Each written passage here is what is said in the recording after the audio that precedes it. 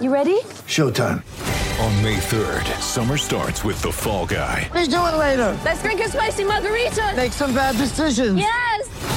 Audiences are falling in love with the most entertaining film of the year. Fall Guy. Fall Guy? Fall Guy. That's what the poster said. See Ryan Gosling and Emily Blunt in the movie critics say exists to make you happy. Trying to make it out? Nope. Because I don't either. It's not what I'm into right now. What are you into? Talking. Yeah. The Fall Guy. Only in theaters May 3rd. Rated PG-13.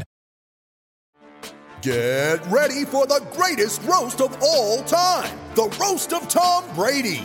A Netflix live event happening May 5th. Hosted by Kevin Hart. The 7-time world champion gets his cleats held to the fire by famous friends and frenemies on an unforgettable night where everything is fair game. Tune in on May 5th at 5 p.m. Pacific time for the Roast of Tom Brady. Live only on Netflix.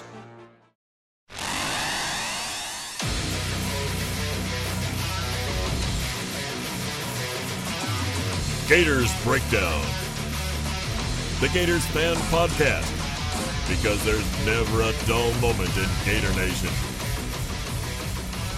The Gators Breakdown podcast is ready to go. I am your host, David Waters, and you can find me on Twitter at GatorDave_SCC. And joining me on this episode, our last episode previewing an opponent for this 2019 season, is Will Miles from his site readandreaction.com. And on Twitter at WillMilesSCC. Will, I know last week you said for the bye week you were going to get some sleep. Did that happen? I got 3 kids, man. There's no sleep, but it was nice to sit down and watch the games and not necessarily have a vested rooting interest in all of them. Though I will have to admit that Oregon Arizona State game I obviously was watching with a pretty keen eye. But that was sort of the fun of it, right? Is all year long you're watching the Florida games and you're seeing how they're doing, and sometimes miss some of those other games that are out there. So to be able to watch that one and to be able to see Oregon sort of lay an egg there on the road was a fun thing to do. But back to this one, I mean, where did the season go? Yeah. You look up and it's already over with, and obviously we love the sport and love watching it, but it's been one of those things where the season's been so much fun. It's really gone quickly. Absolutely, man. We'll definitely we'll get into that too. That's kind of where we'll start this episode. I can't believe that the season's almost already over with, and it ends on a big note, of course, with the big rival Florida State. We'll get into a little bit of Florida State talk too, and also kudos to the seniors too that have been through so much with this Gators program. But before we get into all that, remember you can find Gators Breakdown on news4jax.com/Gators Breakdown. There you'll find all the Gators Breakdown episodes and News4Jax sports coverage of the Gators. Also listen and subscribe on Apple Podcasts, Google Podcasts, Stitcher, Spotify, or YouTube when using those services. Go out there and please share, rate, and review the show. And on social media, follow Gators Breakdown on Twitter and Facebook at Gators Breakdown. This week will be kind of weird because of the Thanksgiving holidays, so the FSU preview will be out probably Wednesday with James Coleman, former FSU running back, fullback. He'll join me as well, and then probably will release the Talking with Troop on Wednesday as well, where former Gators tight end Ben Troop joins me to get his thoughts as well heading into this Florida State game. So, Will, yeah, man, you mentioned it. Here we are, season finale of the 2019 season. This is it was a camp that started back late July here, and all with that leading up to a first game on August 24th against Miami, and here we are. A chance for Florida to start the season by beating an in-state rival, and then a chance to end the season by beating an in-state rival. And Florida can beat in-state rival Florida State in consecutive seasons for the first time since ripping off that 6-game winning streak against Florida State from 2004 to 2009. So it can also finish with wins over Miami and Florida State for the first time since 2008 in this same season, when they beat Miami 26-3 in Gainesville and beat FSU 45-15 in Tallahassee that year. So, Will, you just look at it, man. This is the last chance to defend the swamp for 2019. Go undefeated at home. Send these seniors out the right way. It's a night game that the crowd has wanted so bad this season, and it's against the hated Seminoles to get the 10th win of the season. Yeah, I mean, it's a little bit anticlimactic just because Florida State isn't all that good this year, I suppose. But at the same time, it's a big rival, and whenever you've got the big rival, then that's when you hope everybody comes and shows out. And I'm sure with these guys being their last, a lot of seniors on the team this year, those guys, their last game in the Swamp, are going to be pretty jacked. And like you said, having it be a night game makes it extra special as well. Yeah, I think it's one of those things where I think Bill Sykes came on maybe a year ago and basically said that the winner of the Florida State game has won the recruiting battle that next offseason for something like 8 or 9 straight years. And Florida's really got an opportunity there. Obviously beating Miami early in the year, Miami struggling with Florida International this past week does sort of set up, along with the struggles and the departure of Willie Taggart, really does set Florida up in a position to be able to take advantage in the recruiting. And that's all part of what this game does, beyond it just being a rivalry game, beyond it being somebody that we obviously want to see Florida beat, just so that we can have a little bit of fun on Twitter. It's also an important part of building into next year and the year after as well. There you go. Well, I'm glad you said that last part, because somebody asked me on Twitter yesterday how much with Willie Taggart struggling or, getting fired and Miami and all that stuff kind of going on with them and them struggling, how much that affects recruiting, this year. And I was like, well, for now, Florida's class is pretty much, you got 6-7 spots out there that you still got to that you still have to fill with guys who are not committed. Now, none of these guys, of course, we'll get to early signing day in December, but all the commits now, we don't know for sure they're going to sign with Florida, but most of them out there will, of the 20 commits that they have. So, you're right.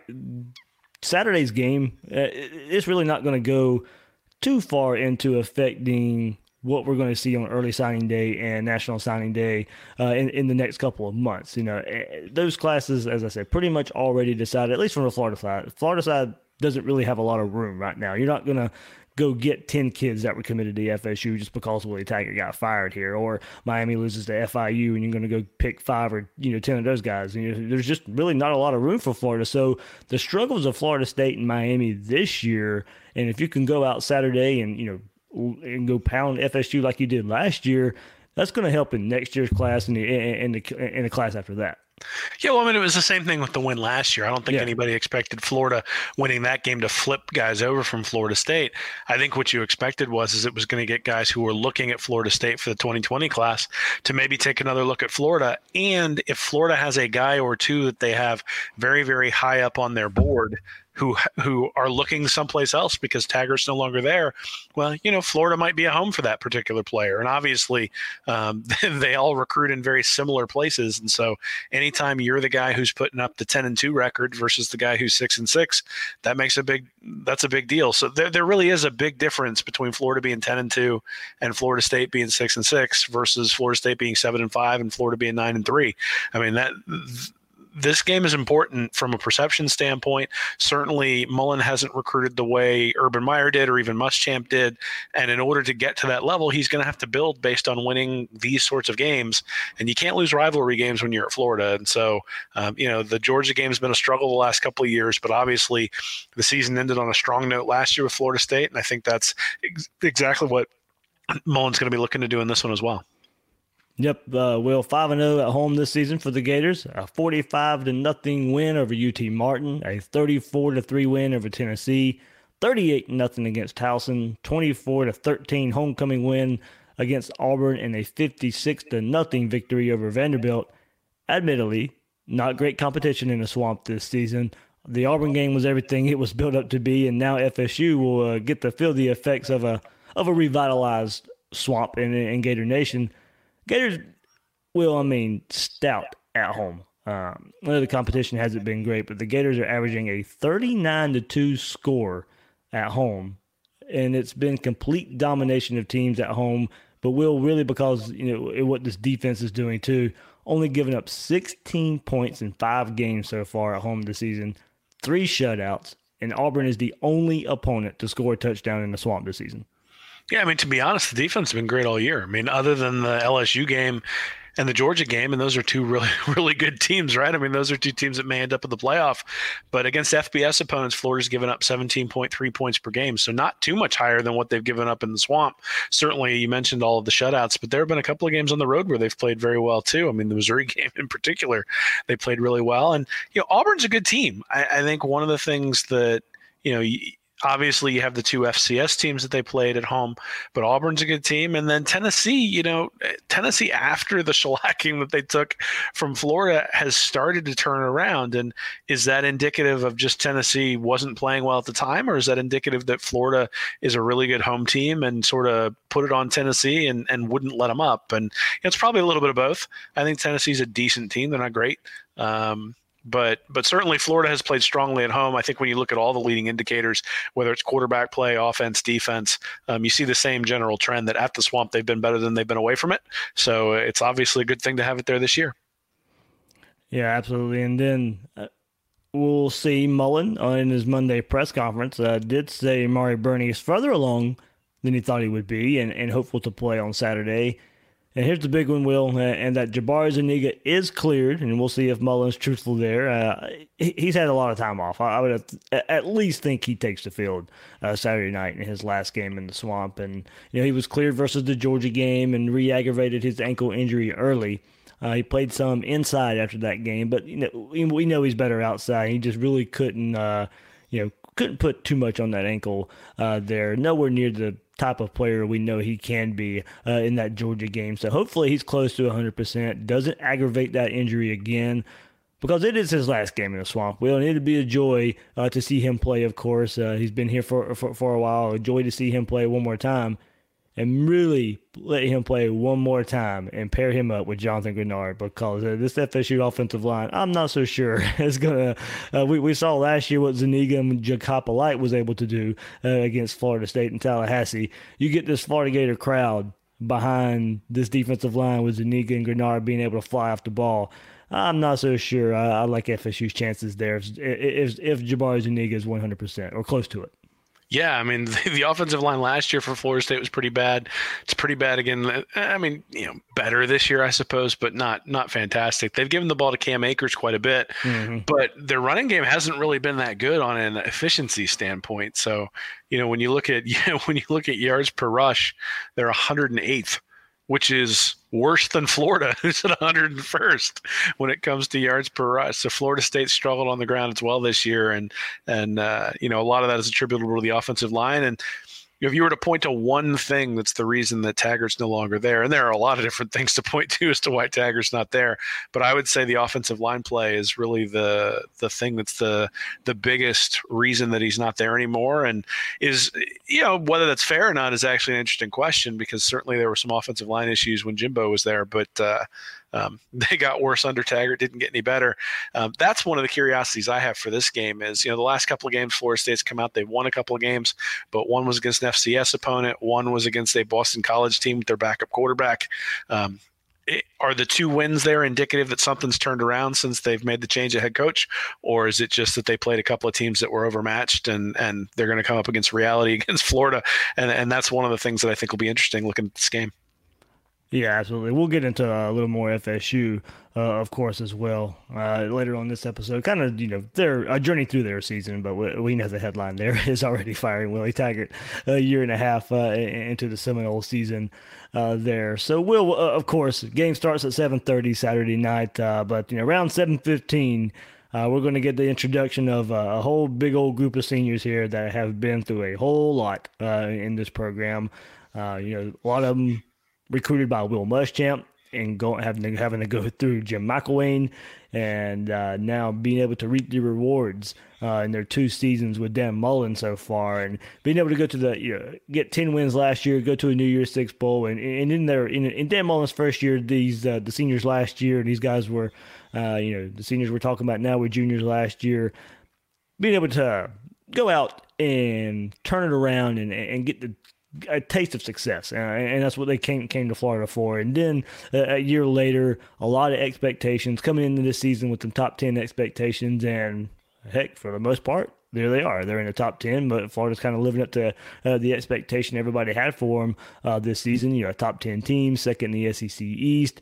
And look, I mean, as you mentioned earlier, the 2 losses to LSU and Georgia this year are nothing to be ashamed of. Now, they're LSU, number 1 team in the country, and Georgia, the way they recruit and what they have, and a little bit of head start Kirby Smart had on Dan Mullen. No shame in losing to them either in games that you were in. So these seniors have a lot to hold their head up high for. As I said, going through what they've went through, and then these last 2 seasons. I tell you what, there's going to be a lot of. There's going to be a lot of water falling down falling out of people's eyes in the crowd Saturday night, and I might have to wear my sunglasses even though it's a 7:30 game. A little bit of dust in the swamp there, right? A little bit of dust in the swamp. One of the interesting things is that a lot of times when a new coach comes in, he relies on the previous recruits, but eventually from the previous coach, but eventually starts really phasing his guys in. I think that's one of the things maybe we expected to see with a guy like Emory Jones and some of the other guys that Mullen's brought in, but the reality is he's had to rely on the juniors last year and the seniors this year in order to move things forward the way he wants to. So guys like Michael Pirine have come out and won the job. Tyree Cleveland has continued to play very, very well. Obviously bringing in Van Jefferson, but he's one of the seniors. But then you've got Hammond and Swain who have really become productive members of the team this year when, been a little bit disappointing before that. And then you look on the defensive end with Zuniga and Reese and all those sorts of guys. And just the reality is this is a very senior laden group. That's not usually something that you necessarily see in the second year from a new head coach. A lot of times he's incorporating his guys in there. That hasn't been the case. The seniors bought in. The seniors decided that they were going to buy into what Mullen was selling, and the 10-3 season last year, and then a potential 11-2 season this year are the fruits of that. So yeah, I mean, you look at that and say, hey, we really appreciate the effort that these guys have put in. Appreciate sort of working through. I mean, that 4-7 season in 2017 could not have been fun for any of these guys, right? And they hear it. I mean, they hear the criticism that's out there, and they hear the people telling them that they're not any good, and that they want that new recruit in, the new shiny recruit to come in and take their spot. And these guys have held their spot. They've been leaders, and they've been really good teammates too. That's one of the things I think that maybe gets lost in all this. I mean, you think about Cleveland, Hammond, and Swain welcoming in Jefferson and Grimes. Mullen comes in, he brings in these 2 highly touted transfers, and Jefferson and Grimes have been a part of the offense, but they haven't been the only part of the offense. These other guys have gotten an opportunity too. So being able to incorporate new guys in, and not necessarily caring what happens so long as you're able to win the game.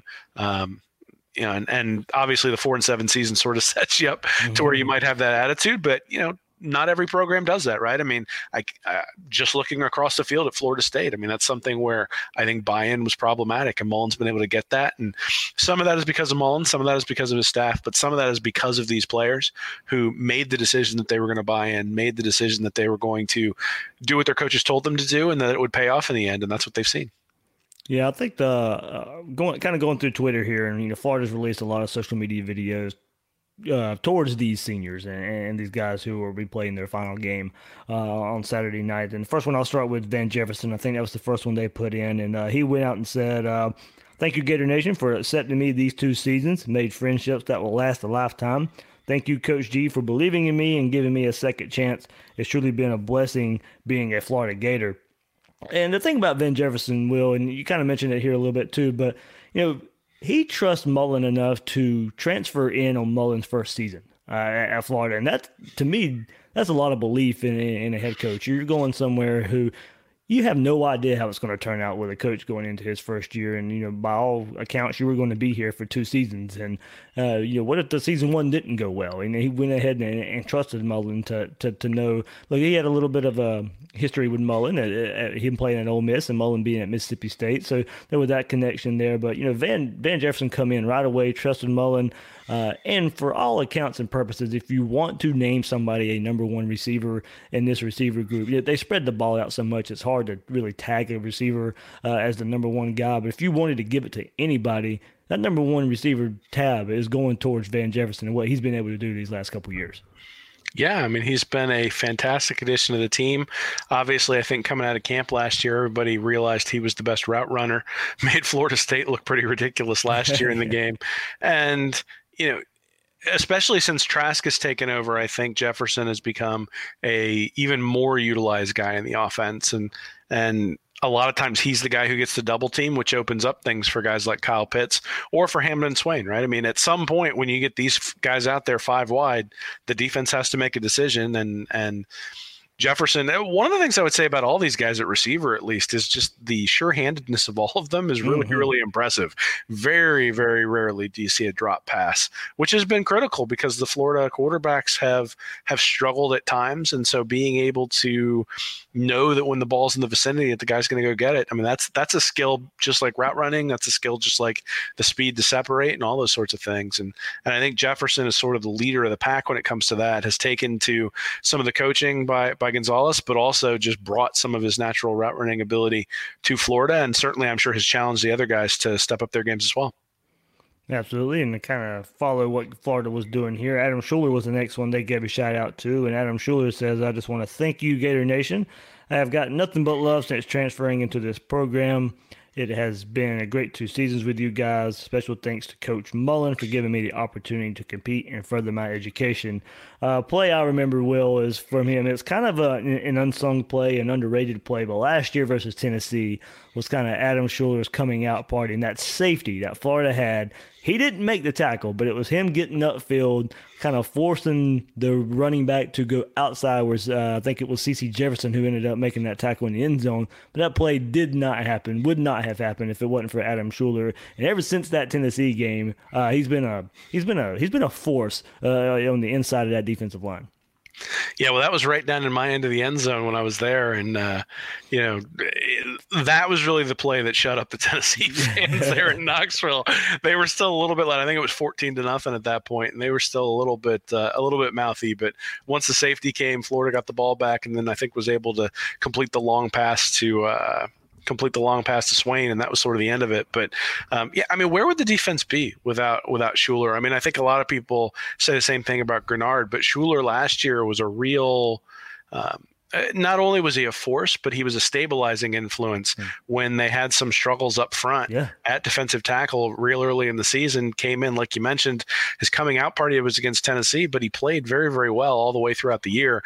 And in Grantham's defense, the tackle isn't necessarily going to be the guy who gets all the glory and busts into the backfield and makes all these tackles for losses. A lot of times he's there to occupy a couple of offensive linemen to allow the linebackers to roam. And, 2 years ago, David Reese would get caught by offensive linemen and struggled in coverage and all sorts of different things. But Schuler's a big part of why he's been free to roam back and forth and why he's been able to do what he's been able to do the last 2 years. And I don't think that's something we should overlook. Absolutely. The next one here we'll go to is Michael P. Ryan, running back, of course, here. And he says, thank you, Gator Nation. Hard to put into words how much emotion I have built up for senior day. Played with a lot of great players and built lifelong friendships. Came in as an 18-year-old kid and leaving a 21-year-old man. Going back to last year, Will, for him, I remember when we did our kind of over-under season preview for the 2018 season, dating back to last season. I kind of pegged P. Ryan with that not enough respect tag for players. And boy, did he kind of show up that last year, especially late in the season. The big run versus FSU to get the touchdown there. The big win versus Michigan. Then, of course, this year, the big run and one of the highlights of the season versus Auburn to basically put that game away there. Michael P. Ryan not having the senior season a lot of us predicted out of the backfield, but still being the versatile player that we saw in the Peach Bowl last year. That's kind of bled over into this year as well, as being that pass catcher out of the backfield or lining up as a receiver. And heck, kind of forgetting about that great catch he made versus Missouri last week as well in the last game. And senior season may not have gone as planned, but LaMichael P. Ryan couldn't ask much more as far as effort and a guy just really wanting to be a Gator and that kind of just working out the way it did. Yeah, I think one of maybe the One of the more impressive things from this year is just you've never seen him get discouraged. You've never seen him pout. You've never seen him wonder about his role, those sorts of things. And obviously we've heard a lot about Pierce and whether he's the better fit for the way the offensive line is, but Perine just sort of puts his head down, continues working, and against with an offensive line this year that struggled. There's no doubt that it struggled, has still managed to be a critical cog in the offense. And in a situation where Mullen has gone away from the run quite a bit and has done so intentionally, when you've listened to some of his comments over the last couple of days, Perine's found a way to be useful in that, whether it's in pass protection or whether it's catching the ball, like you mentioned. So, a critical cog to the offense. And it's funny, you never notice when the running back picks up the blitz, like rare, or when he's in the right place to be an outlet. You certainly notice when he's not in the right place or when he doesn't pick up the blitz. But that's one of the things I think that this year, I can't remember a time, and maybe there is one, but I can't remember a time where Perine whiffed on a block and somebody was able to get to Trask. There have been times where maybe he got overpowered by somebody who was just a little bit bigger, but he's always in the right spot, always making the block that he needs to do, and really proving himself to be a 3-down back. Now, some of these players, may have expressed their gratitude on other social media sites, but this is what I was able to find on Twitter here. So a couple more that had good things to say here. Josh Hammond, wide receiver, he goes, "Man, this was tough to put into words. The friends that have become family, the experiences, the ups and downs through football have all molded me to be the person I am today. Forever grateful for the opportunity I was given to be a Gator. Thank you, Gator Nation." And probably just, of course, the big pass reception, of course, Miami to open up the season with Josh Hammond way downfield, and then, of course, the in the round versus Kentucky to basically put that game away, sought that game away. We just wanted him, him and Freddie Swain coming together, as you kind of mentioned earlier, Will, and we expected a lot more of those guys early on, and Jim McElwain's offense wasn't getting it, and looked, as we can see now, no fault of their own. Probably just not getting the right amount of coaching and developing in that previous staff, and not really a quarterback to get developed to help these guys as well. But Josh Hammond, who kind of is in a funny way the joke of social media out there, because it seems like he's been at Florida forever. He looks like he's 35 years old, but it looks like he was here before Frankie, his older brother, was here. That's kind of the way it seems. But good on Josh Hammond, and good on a lot of these players here for they didn't have to come out here and express their gratitude and share their memories about Florida, but here they are doing it. And for as far as we'll get into Swain some more just a second too, but those two guys, for everything they've been through, and it didn't look like they were going to live up to their 4-star status. You get a brand new head coach and you end up playing like it. Yeah, absolutely. And, you get on the field with Mullen as a wide receiver by blocking. And that's really sort of what I think I'm going to remember from these two, is that, Hammond and Swain, like you said, we'll talk about Swain in a minute, but Hammond is an outstanding blocker and has gotten more and more opportunities because he's earned the trust of his coaches by going out there and doing the little things. And, the problem under McElwain is that the big things were missing. So, so the guys who did the little things, it didn't necessarily make a whole lot of a difference. But certainly Hammond has proven adept to do that, and like you said, he's proven to be a good sport with all of the memes and all that sort of stuff. But it is interesting. I mean, you mentioned his brother Frankie, who was here. I think that's sort of one of the reasons why it feels like he's been here forever. But the other thing is it's a rare thing to have a guy who's as talented as Hammond or as talented as Swain stick around for 4 years. So to have somebody stick around for 4 years, to play as a true freshman and sort of go through all of the trials and tribulations that the fans have gone through and go through that together, I think is a unique thing. And he's been here for a while, but not as long as Hunter Renfrow was at Clemson. That's the only Andre DeBose too at Florida. Well, DeBose is still on Florida's roster, isn't he? Somewhere, I think so, yeah. We mentioned we'll go ahead and go to Freddie Swain here too. And last year, Will, you mentioned last year the catch against Tennessee. That was something I just didn't know he had in him. Franks is shuffled out to his right. He finds a Swain crossing the field. He catches it, stays in bounds, and then gets upfield. And here comes, and he had to slow down to catch that pass. I'm like, okay, here comes some defenders that's going to catch him. He ends up, he gets a few yards, and all of a sudden he's starting to run away from defenders. I'm like, whoa, I did not know Freddie Swain had that type of speed there. And then that big catch this year, it goes back to one that sticks, that diving catch versus South Carolina in the rain, and Kyle Trask, throwing it up there in the corner or in the front pylon of the end zone. I mean, what a great adjustment, great catch by him. And just one player that after the first 2 years, I didn't know what to expect, but then going back to that Tennessee game last year and kind of just blowing me away with how fast he was. And then, heck, in the Auburn game this year as well. I mean, he was able to show it there too. It's just one of those players that I think I was surprised every time, and not in a bad way, but just surprised every time that the big play came from Swain. I was just surprised how it happened.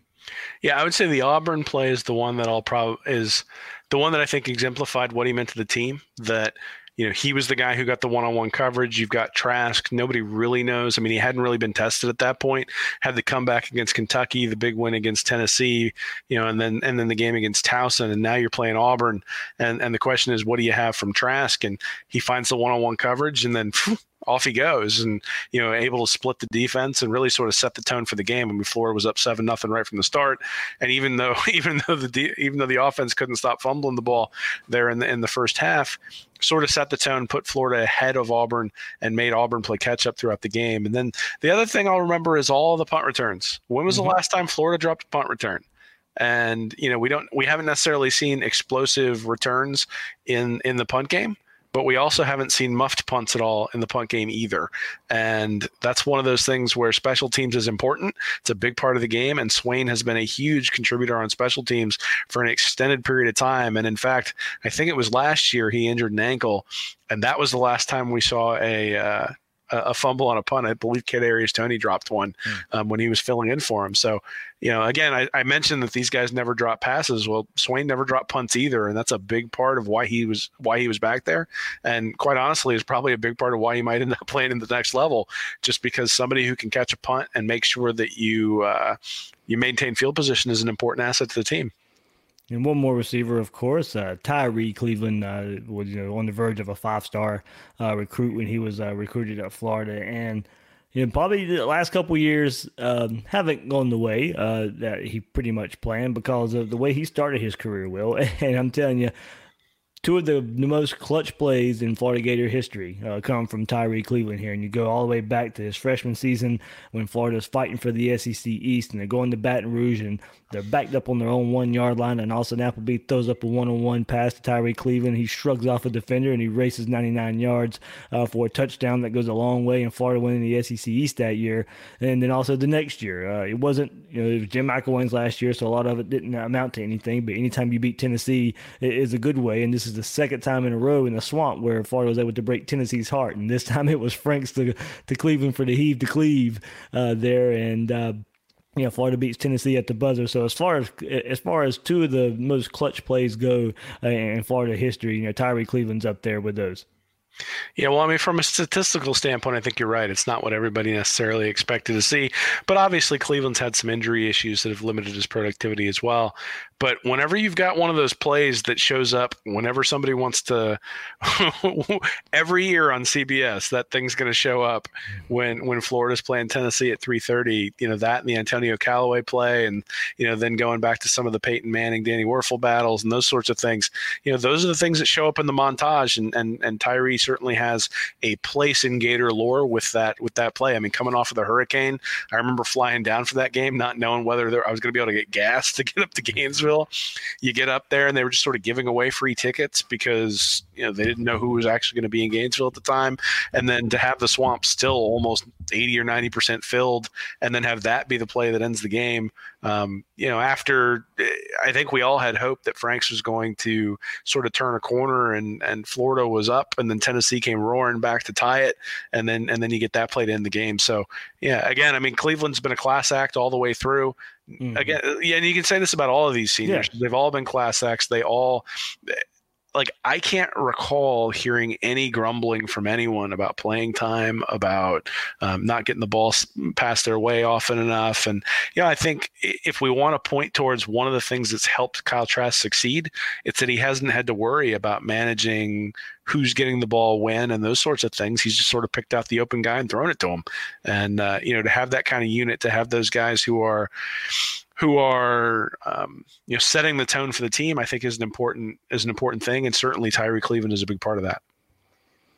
And then let's move to the other side of the ball here. And Jabbar Zuniga, of course, senior season not turning out the way he wants because of the injured ankle, high ankle sprain that happened against Kentucky. He just hasn't really been able to shake that injury there. But I know it wasn't a losing effort, but go back and go to that goal line stand versus Georgia last year, where that goal line stand kept Florida in the game by settling Georgia starting on the 1 yard line and not being able to get anything. And Jabbar Zuniga was in almost every play of that little drive here, and man. It stinks for him, of course, not to have to play his whole senior season. Hopefully, he is 100%. We get to this FSU game here, and for the last time we get to see him, he puts on a show. Yeah, well, you hope that the tape that we saw against Miami is what we see against Florida State, right? With Grenard and Zuniga running wild, because that 10-sack opener against Miami is really the only time that both of those guys have been healthy throughout the entire year, and they were able to really terrorize the Hurricanes. Now, I think you might say that the Hurricanes aren't really that great to begin with, especially after what we've seen recently, but at the same time, 10 sacks is 10 sacks, and even against an FBS team or an FCS team, you'd say that's a significant thing. So, and certainly, Zuniga was the guy who everybody pointed to and said, hey, he's the guy who's going to have to replace Polite. And he started out being able to do that this year, but he wasn't a slouch last year either. You mentioned the Georgia game, but there were other games where Zuniga was a big part of the game plan. Yeah.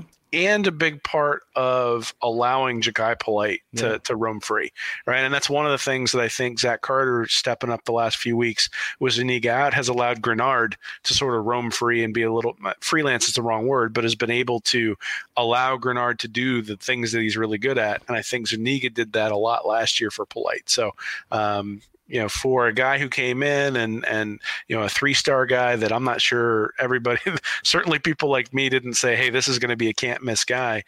Whenever you get those guys who go and work and turn themselves into elite guys in the SEC, it's somebody you got to tip your cap to. Absolutely. One more player here on the defensive side, of course, kind of the headliner here, David Reese, the linebacker, of course. I don't know where his Gator defense would be without him, and not going to wow anybody with size or anything at the middle linebacker position, but 16 tackles versus Kentucky this year, and you go back to the year before that where Florida missed him versus Kentucky. And I don't know if Florida wins that game or not if he's on the field, but you have to like Florida's chances with what he's been able to prove every time Florida's going against a kind of run-heavy team, that David Reese is there making tackle after tackle, and he's just been that steady presence on the defensive side of the ball. Yeah, well, in 2017, Reese got picked on a lot in coverage, and that was one of the things where I think you looked at it and said, he can plug holes against the run, but he struggles when it comes to picking up backs out of the backfield. When's the last time Florida got torched by a back out of the backfield? I can't really remember it, right? I mean, there have been times LSU, I guess. Well, but not throwing it, right? Oh, yeah. So, I mean, I don't recall times where Reese has been isolated on backs out of the backfield and Florida's just gotten continuously torched like they did back in 2017. Now, some of that is the defensive scheme, but some of that is on David Reese, who's become a more complete player as he's played over the course of his 4 years. And so we sat there and looked at a sophomore and said, coverage is a real weakness. And now I look at it and I say, maybe it's not his strength, but it's not necessarily a weakness that people isolate and say, we want to get our guy on this linebacker. That's not the way it works anymore. And in fact, there are other places that people pick on in the defense significantly more than they do pick on Reese, because Reese has really made himself into a much more complete player. Now, I mean, at the next level, is he a 3-down linebacker? I think that's something he's going to still have to work his way into, but at least, there's not a program in the SEC that wouldn't take David Reese as their middle linebacker right now. And I think that's one of the things that, sort of in the long line of guys like Antonio Morrison and Seiler and Brandon Spikes. And, Reese isn't necessarily maybe as good as some of those guys, but I think he measures up real well in Gator history in terms of the overall contribution he's been able to make over his 4 years. And from a leadership perspective too, back in 2017, letting people know it was unacceptable the way they were playing after McElwain was let go, and Reese sort of stepped up as a leader at that point and has taken that mantle ever since. Yeah. We'll get into some, some of the lesser known players here, of course, that'll be also celebrated on Senior Day. And Will, you made sure to point out here, center Nick Buchanan, they're good on him because we went into last year thinking TJ McCoy was just going to step in right at center, who played center in Jim McElwain's final season, and just assumed he was going to be the center when Dan Mullen lined up his first offensive line. But there it is, Nick Buchanan, and really was part of that offensive line last year that got better as the season went on, and was really a strong force in helping the run game get going. And of course, the run game got going and made Felipe Franks a better quarterback as well. But this year, offensive line much maligned there, but because of the run game struggles there. But good on Nick Buchanan for being able to come in last year and hold that center spot down there for 2 years now for the Gators. Yeah, well, I mean, I'm not sure that the offensive line struggles this year because of Buchanan. Mm-hmm. I think we can point to other positions, but I've never sat there and looked at the center and said, oh, he blew a block. And for as much as Florida's in the shotgun, don't recall any bad snaps either. And, the center is a guy that you're not necessarily going to see unless he's doing something that that's so bad that you notice it. And we haven't seen that a lot this year. And Buchanan's been a solid contributor. And that's one of the things I think we lionize these guys who make the big plays or who are absolute stars, but in any team, you need a bunch of solid contributors to be able to win 10, 11, 12 games. And Buchanan has been one of those solid contributors who's really been a cog that has allowed Florida to excel these last 2 years. Yeah, a couple more there in that same realm there. Luke Ankrum had the interception versus Tennessee last year on the screen pass, the running back screen pass that was able to set Florida up in really good field position to start that blowout early on. Jawan Taylor, the safety there, couldn't stay healthy a lot of time, a lot of shoulder problems for him, but was kind of instrumental last year in the Peach Bowl. He was able to play a big part there. And of course, we have to mention, punter Tommy Townsend. Of course, he was a transfer in as well, not necessarily recruit, but much a transfer in like Van Jefferson and Adam Shuley here. But the Ray Guy semifinalist for the second year in a row, didn't make the finalist there. I don't know who votes for that award, but the Florida punter always seems to get screwed out of winning that award there. So not sure how it happens. His brother got screwed out of it too, but we'll kind of see that. We'll see there. But some unsung guys, and special teams guys also. But Tommy Townsend's pretty popular Gator. Yeah, how did we not talk about Townsend last week with Nick De La Torre on the podcast? We should have brought him up. He's always the one who's going after the punters. But I'm not sure if there are any Townsends left. We'll have to figure out whether they've got cousins or something because they can't. I mean, again, how often is the field flipped? Because of Townsend being able to put a 55-yarder with a ton of hang time and the ball doesn't get returned, or being able to pin the opposition inside. You don't notice the punter until he shanks one. Just like you don't notice the field goal kicker until you're begging for Eddie Pinheiro to come to your program because you've got a walk-on or a dental student kicking kicks for you. So Florida's really been blessed from Eric Wilbur to Johnny Townsend to just sort of all the way through, always having very, very good punters, and Townsend's one of the guys in that line. And then, you mentioned Ankrum with the injuries to Zuniga and Grenard. He's played a much bigger role this year than I think people expected. And absent the LSU game, really, Florida has played very, very well up front, and Ankrum's been a big part of that. And then obviously the safety position has been an area where people have talked extensively about who should be out there. And Taylor's been a part of that rotation and has been a solid contributor. So again, it sort of goes back to what I said about Buchanan. I mean, you need those guys who are cogs who in some capacity just eat up snaps to allow your guys to sort of rotate in and remain fresh. I mean, from Ankrum's perspective, whether he makes the interception against Tennessee or not, obviously that was a huge play there, but you're not necessarily looking for that from him. A lot of times you're looking for him to eat up snaps, to do his job, to allow guys like Grenard and Zuniga to get a blow, and then when they come in to really sort of wreak havoc. Well, we just mentioned these seniors here, and heck, we don't know. There's some juniors out there too. This might be their last game. They won't get the running out of the tunnel and flowers and get to kiss their families goodbye here on senior day. But this could also be the last time we see C.J. Henderson and Marco Wilson and maybe Trevon Grimes as well. Tadaro, T.J. Slayton's getting a lot of draft love out there, believe it or not, for what he's been able to do at the defensive tackle spot too. There's Kadarius Toney maybe as well. I think he comes back, and some of these guys should come back. But we don't know. There's a lot of assumption going on of whether these guys will come back or won't come back. But, this could be the last time we see those guys too. Yeah, I mean, I think I said this earlier this year that out of the 22 starters, Florida has 19 of them who are going to be draft eligible. So a lot of that is the seniors that we've gone through. Obviously, we've gone through a bunch of seniors, but some of that is the juniors that you expect to leave and that quite honestly probably should leave. I mean, you look at a guy like C.J. Henderson coming into the year. I think he was a top 10 pick on most people's big boards.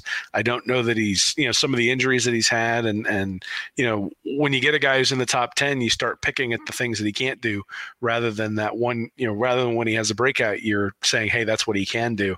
And I think maybe that's happened to Henderson a little bit and certainly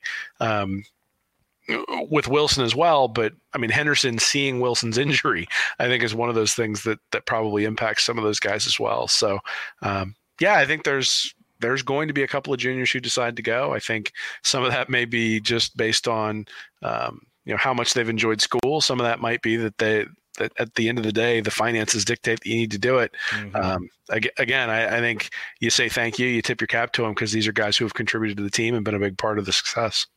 Absolutely, and everybody remembers the whole Ja'Kai Polite story last year and what happened there, and kind of the one player Mullen kind of insinuated maybe should come back for one more season. He didn't, and it didn't last too long in the NFL. So hopefully these guys make the right decision for them, and the right decision for Florida here there. So. Yep, we'll get to say a lot of goodbyes this coming Saturday night versus FSU. We'll have a quick look at FSU, but before we get there, MyBookie is the place for you because they let you turn all your sports knowledge into cash in your wallet. I mean, between football season, NBA, college basketball season, it's time to get off the sideline and get in on the action with MyBookie. It doesn't matter if you're an experienced player or a first-time customer, MyBookie welcomes all to come play, so quit waiting around and sign up today.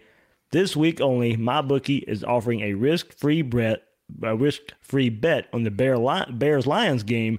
Simply choose a team against the spread for up to $250. If you win, congrats, you've got extra holiday spending money. If you lose, congratulations to you as well. MyBookie will give you all your money back. It's a no-brainer because you literally cannot lose. It's no risk. It doesn't matter whether you're an experienced player or a first-time customer, MyBookie welcomes all to come play.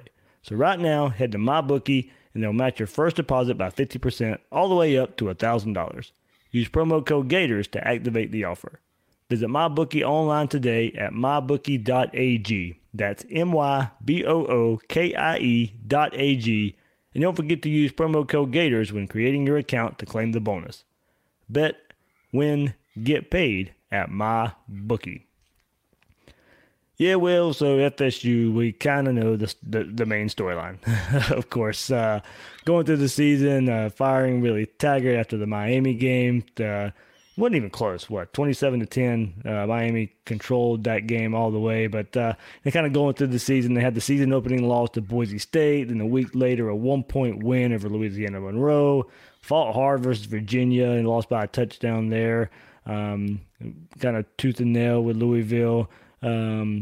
Blasted by Clemson 45-14. Lost to Wake Forest 22-20.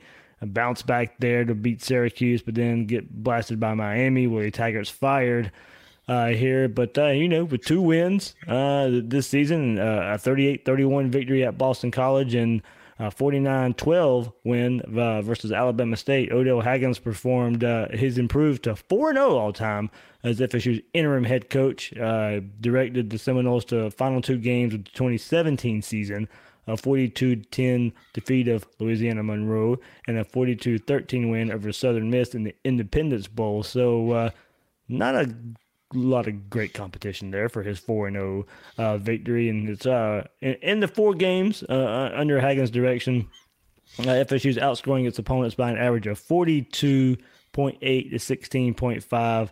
That's teams that's what they should do against those teams there. So, got a coaching change going on. It's got a little bit of confidence for the Seminoles coming into this game Saturday night.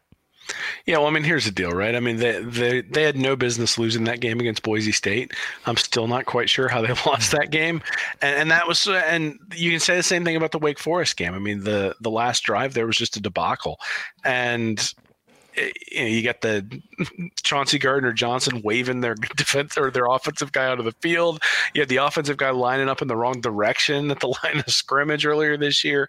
So a lot of the stuff that was going on under Taggart, I think, are things that likely, like the gross negligence is probably going to have resided, right? I mean, can they just get a handle on that? And have not shoot yourself in the foot at the end of the game, those sorts of things. I think, a normal coach should get that stuff under control, and I think we'll probably see a better Florida State team than we've seen all year. The problem is that this Florida State team's pretty bad, and so when you look at the underlying stats, when you look at you dig a little bit deeper, it becomes pretty clear why Florida is 9-2 and Florida State is not. And, there are some games where maybe they could have pulled it out. I mean, that Wake Forest game is one of them. The Boise State game certainly is one of them. So you look at it and say, hey, had those two games gone their way, then they're sitting there at 8-4. And is this a game that we think is a little bit more competitive? But the problem is it didn't go their way. And it didn't go their way because they weren't able to execute at the end of those games. And against a team like Clemson, and I'm not saying Florida's like Clemson, but I think Florida's a whole lot closer to Clemson than they are to Boston College. And against a team like Clemson, it was just a complete outclassing. And I suspect that's probably what we'll see this week.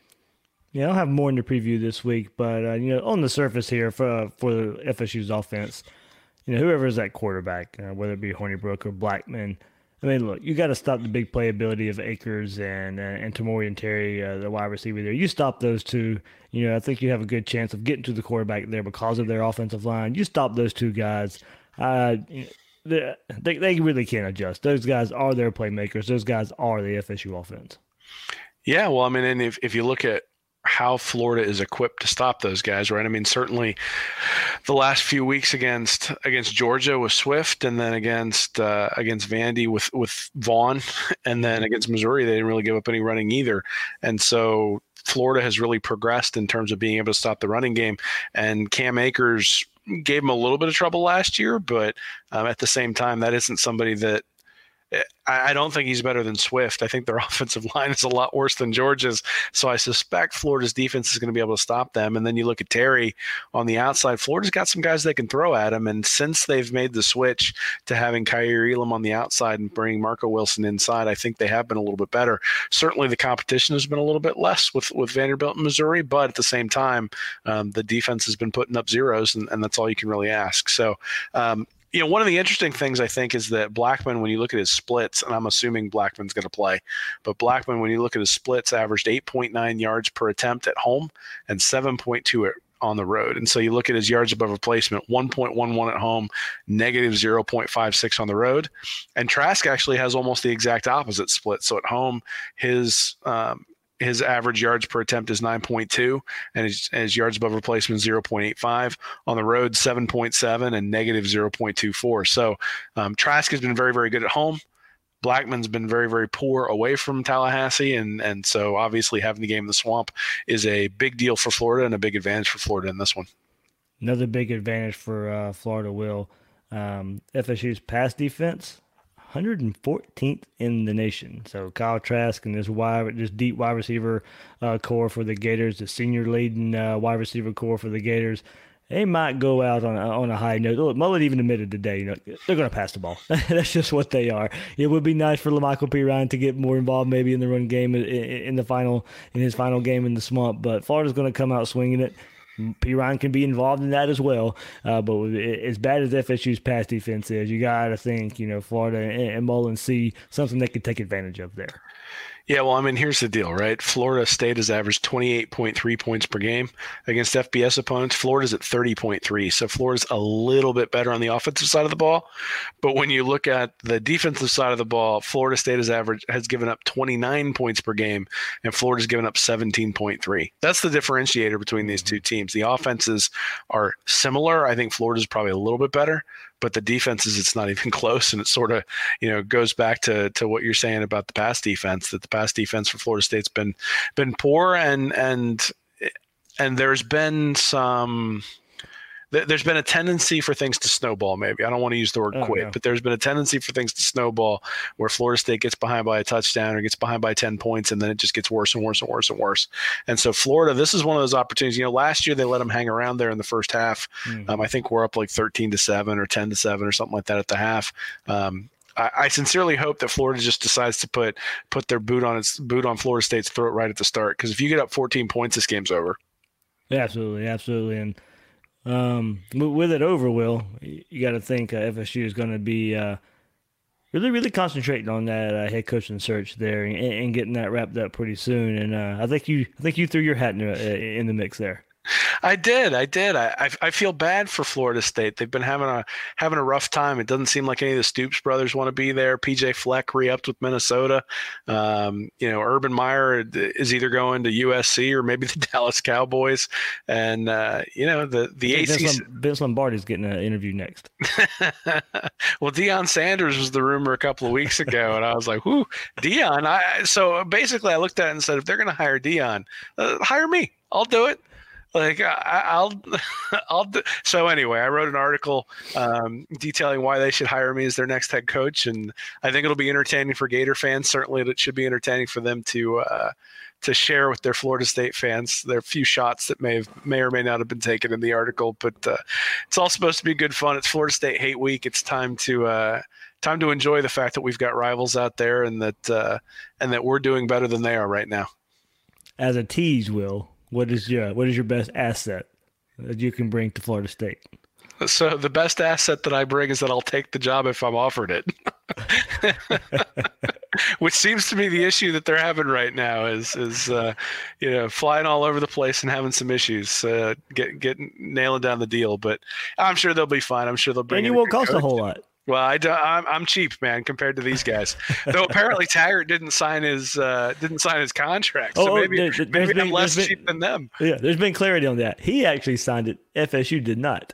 FSU didn't sign the contract. Oh, yeah. Interesting. So, well, I mean, I guess it shouldn't really be a big surprise that Florida State didn't do a very good job of finishing, because that seems to have been a problem for the last 2 years for that program. But I actually do want Florida State to be good. I just don't want them to be as good as Florida, right? Yeah. I think some of the most fun times that anybody's had watching Florida football is when Florida and Florida State were both good and went back and forth, and you lost one every once in a while. And even you look at Spurrier has a losing record, I think, against Bobby Bowden, but losing to Florida State wasn't a shameful thing to do, especially as you were building up that program under Spurrier in the early 90s. And once you overtook them, I mean, heck, won the national championship by beating Florida State. And if the state of Florida is on top of the football world, that's a good thing. So obviously, I hope they get better. I just hope they don't get better than Florida. So hopefully they'll bring in a sort of middling coach, and we'll see what happens. I will say that one of the things that people should check out is I did figure out a way to get Doug Nussmeier rehired as an offensive coordinator there at Florida State if they bring me in. So that was one of the more enjoyable things that I came up with in terms of why they should hire me. So anyway, I thought it was kind of amusing. Hopefully everybody else does too.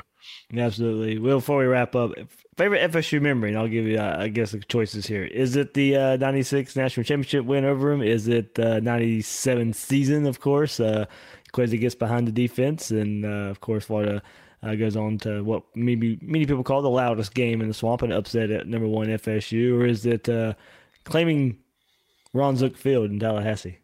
I mean, I'd say it's Ron Zook Field because I was there for that. Okay. I was actually on campus when that was going on. The 96 and 97, I was still living in Indiana. So Florida wasn't really, I mean, they were on my radar because I was watching college football, but they weren't necessarily a team that I was thinking I was going to go to the school because we didn't move to Florida until 1997.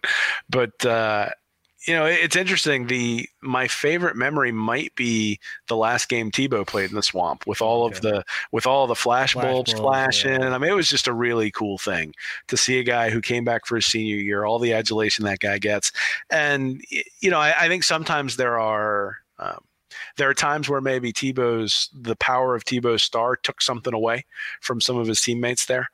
Certainly, I think when people look back at the promise and all that sort of stuff, there's that was a team that really was a dominant team, and there were a lot of really good players on there. But that senior night with Tebow and the connection that he had with the fans, and then just absolutely demolishing Florida State, that was probably the one that sticks out in my mind. As well as on the bad side, the 29-2 loss a few years ago. But I brought my daughter to that one. That was her first game, so that's one that's pretty near and dear to my heart too. Even though I'm still, I think Treon missed again over there. Yeah, the Tebow, Spikes, all those guys senior night, that one really does speak. And like you said, because I was working, I just started for the TV station, so I was working for the TV station for 2 years at the time. No, I've been 3 years. I'm in 2009, so I was working at the TV station for 3 years on the sideline with the camera in my hand, shooting the game, and Tebow's about to go and score that last touchdown. As you said, I'm on the sideline, so looking at the student section, and you're right. I mean, the flash bulbs, you don't see that anymore because nobody has flashes on their cameras. It's just camera phones now that you don't see the pop of flash anymore. But that's you're right. Seeing all those flashes, and then after the game, that whole senior class, and basically the whole team, just out there clapping all the fans' hands because it was their last game in the Swamp, and they were out there, taking a lap around the Swamp and all that. You still see them do that every now and then, but that night in particular, that was Tebow's last night in the Swamp. Spikes and all those guys. That we love so much. It was their last night in the Swamp. So yeah, you're right. That one holds a place near and dear as far as FSU games go. But yeah, I mean, it's hard to beat the first ever national championship and beating your rivals in doing it, and then the very next year in '97 as well. So a lot of good memories, and hopefully Saturday night will be another one. So, Will, anything else coming up? I know. Happy Thanksgiving to you, man, and to your family out there and everybody else out there. Anything, what you got coming up this week? Yeah, I'm going to have a season preview up. I think Olivia might be writing something as well this week, and we'll get everybody ready for the Florida State game. And certainly, yeah, there will be some time to, hopefully everybody will come over and read my stuff after devouring some turkey and watching some of the NFL games. So this is always my favorite time of year. I mean, this is the problem is the season's ending, but man, you got a rival, you got 4 days off, you got family in town, and then you just sort of get to sit back and on Saturday night see the seniors go out there, and whether it's in Tallahassee where all those seniors and you get to ruin their senior night, or whether it's in Gainesville where you get to make their senior night where it gets to be a special thing, especially because it's been a while since Florida's won one in the Swamp. Yep. So to give the fans that, and hopefully the fans will come out and give 90,000 strong to make sure that it's a loud send off for these guys, and they've been a big part of the Florida program. And it's one of those things where I think, every year you look at the seniors and you get a little bit sentimental about it, but this particular group is one that I think has really sort of cemented its connection with the fans, and it's going to be fun. Absolutely. Let a turnaround and get that Gator standard up for Dan Mullen. That's what a lot of these seniors have been able to do in their time here as Florida Gators. That's Will Miles. You can find him on Twitter at Will Miles SEC, and his site readandreaction.com. Go check it out this week, as his FSU preview will be up, and why Will is a great candidate for the FSU job. I'm the host of Gators Breakdown, David Waters. You can find me on Twitter at GatorDave_SEC. Guys and girls out there, thanks for listening to this episode of Gators Breakdown.